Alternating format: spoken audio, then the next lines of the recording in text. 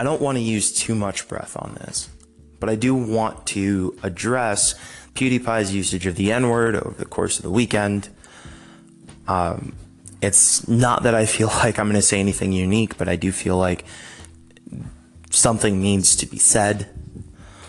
Over the weekend, PewDiePie, who is one of gaming's most influential YouTube celebrities, he has millions of subscribers, and each of his videos get millions of views, was on live stream and got frustrated and belted out the N-word at them.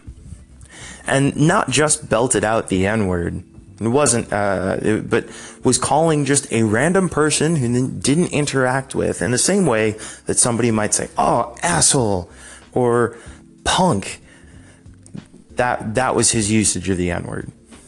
The idea that term was one that you associate particularly with people who are antagonists and frustrating and apparently dumb or moronic.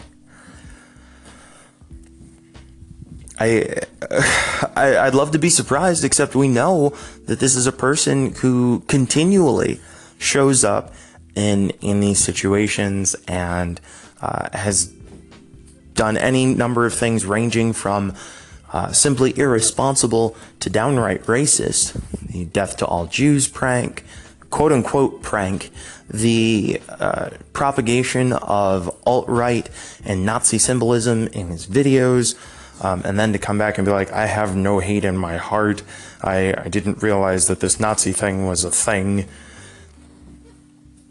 I'm honestly, I am fatigued at the frustration, because like this is just another notch. This is just another, well, that's an interesting term to use.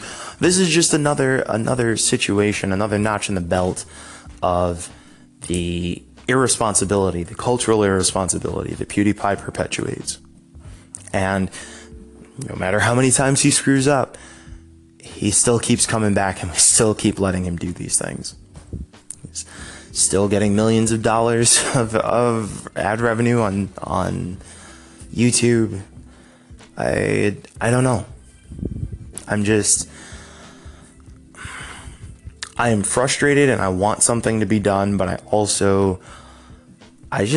don't know that I can stir up the outrage, because I feel like I'm just like, well, this is it. This is what you needed. Because we can look at all the other things that this dude has done wrong and realize that we should have taken action a long time ago. Of course, the question then is, what action is taken? I don't know. I just am incredibly disheartened that this is a person who essentially functions as a role model for any number of folks out there who are content creators. This is an idea, this is what is shown as a concept of success. And that there are folks out there who are going to still want to emulate PewDiePie, people who are going to see racist tendencies validated in media. People are going to see him release another video tomorrow and watch it get millions of views. It's unfortunate.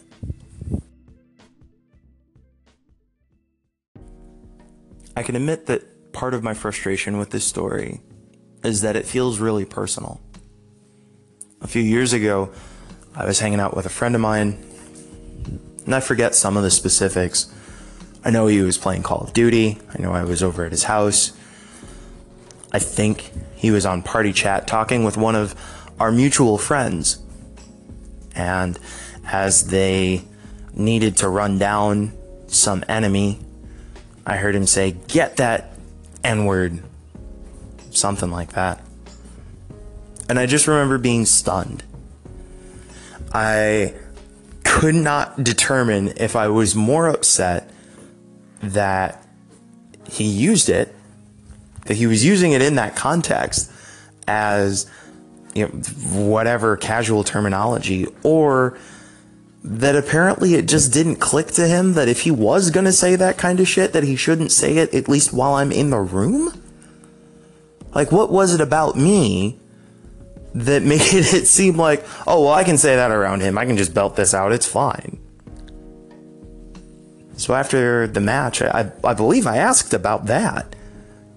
It's just like, what makes you think like we've been friends, you know what I look like and who I am, and why would you do something like that?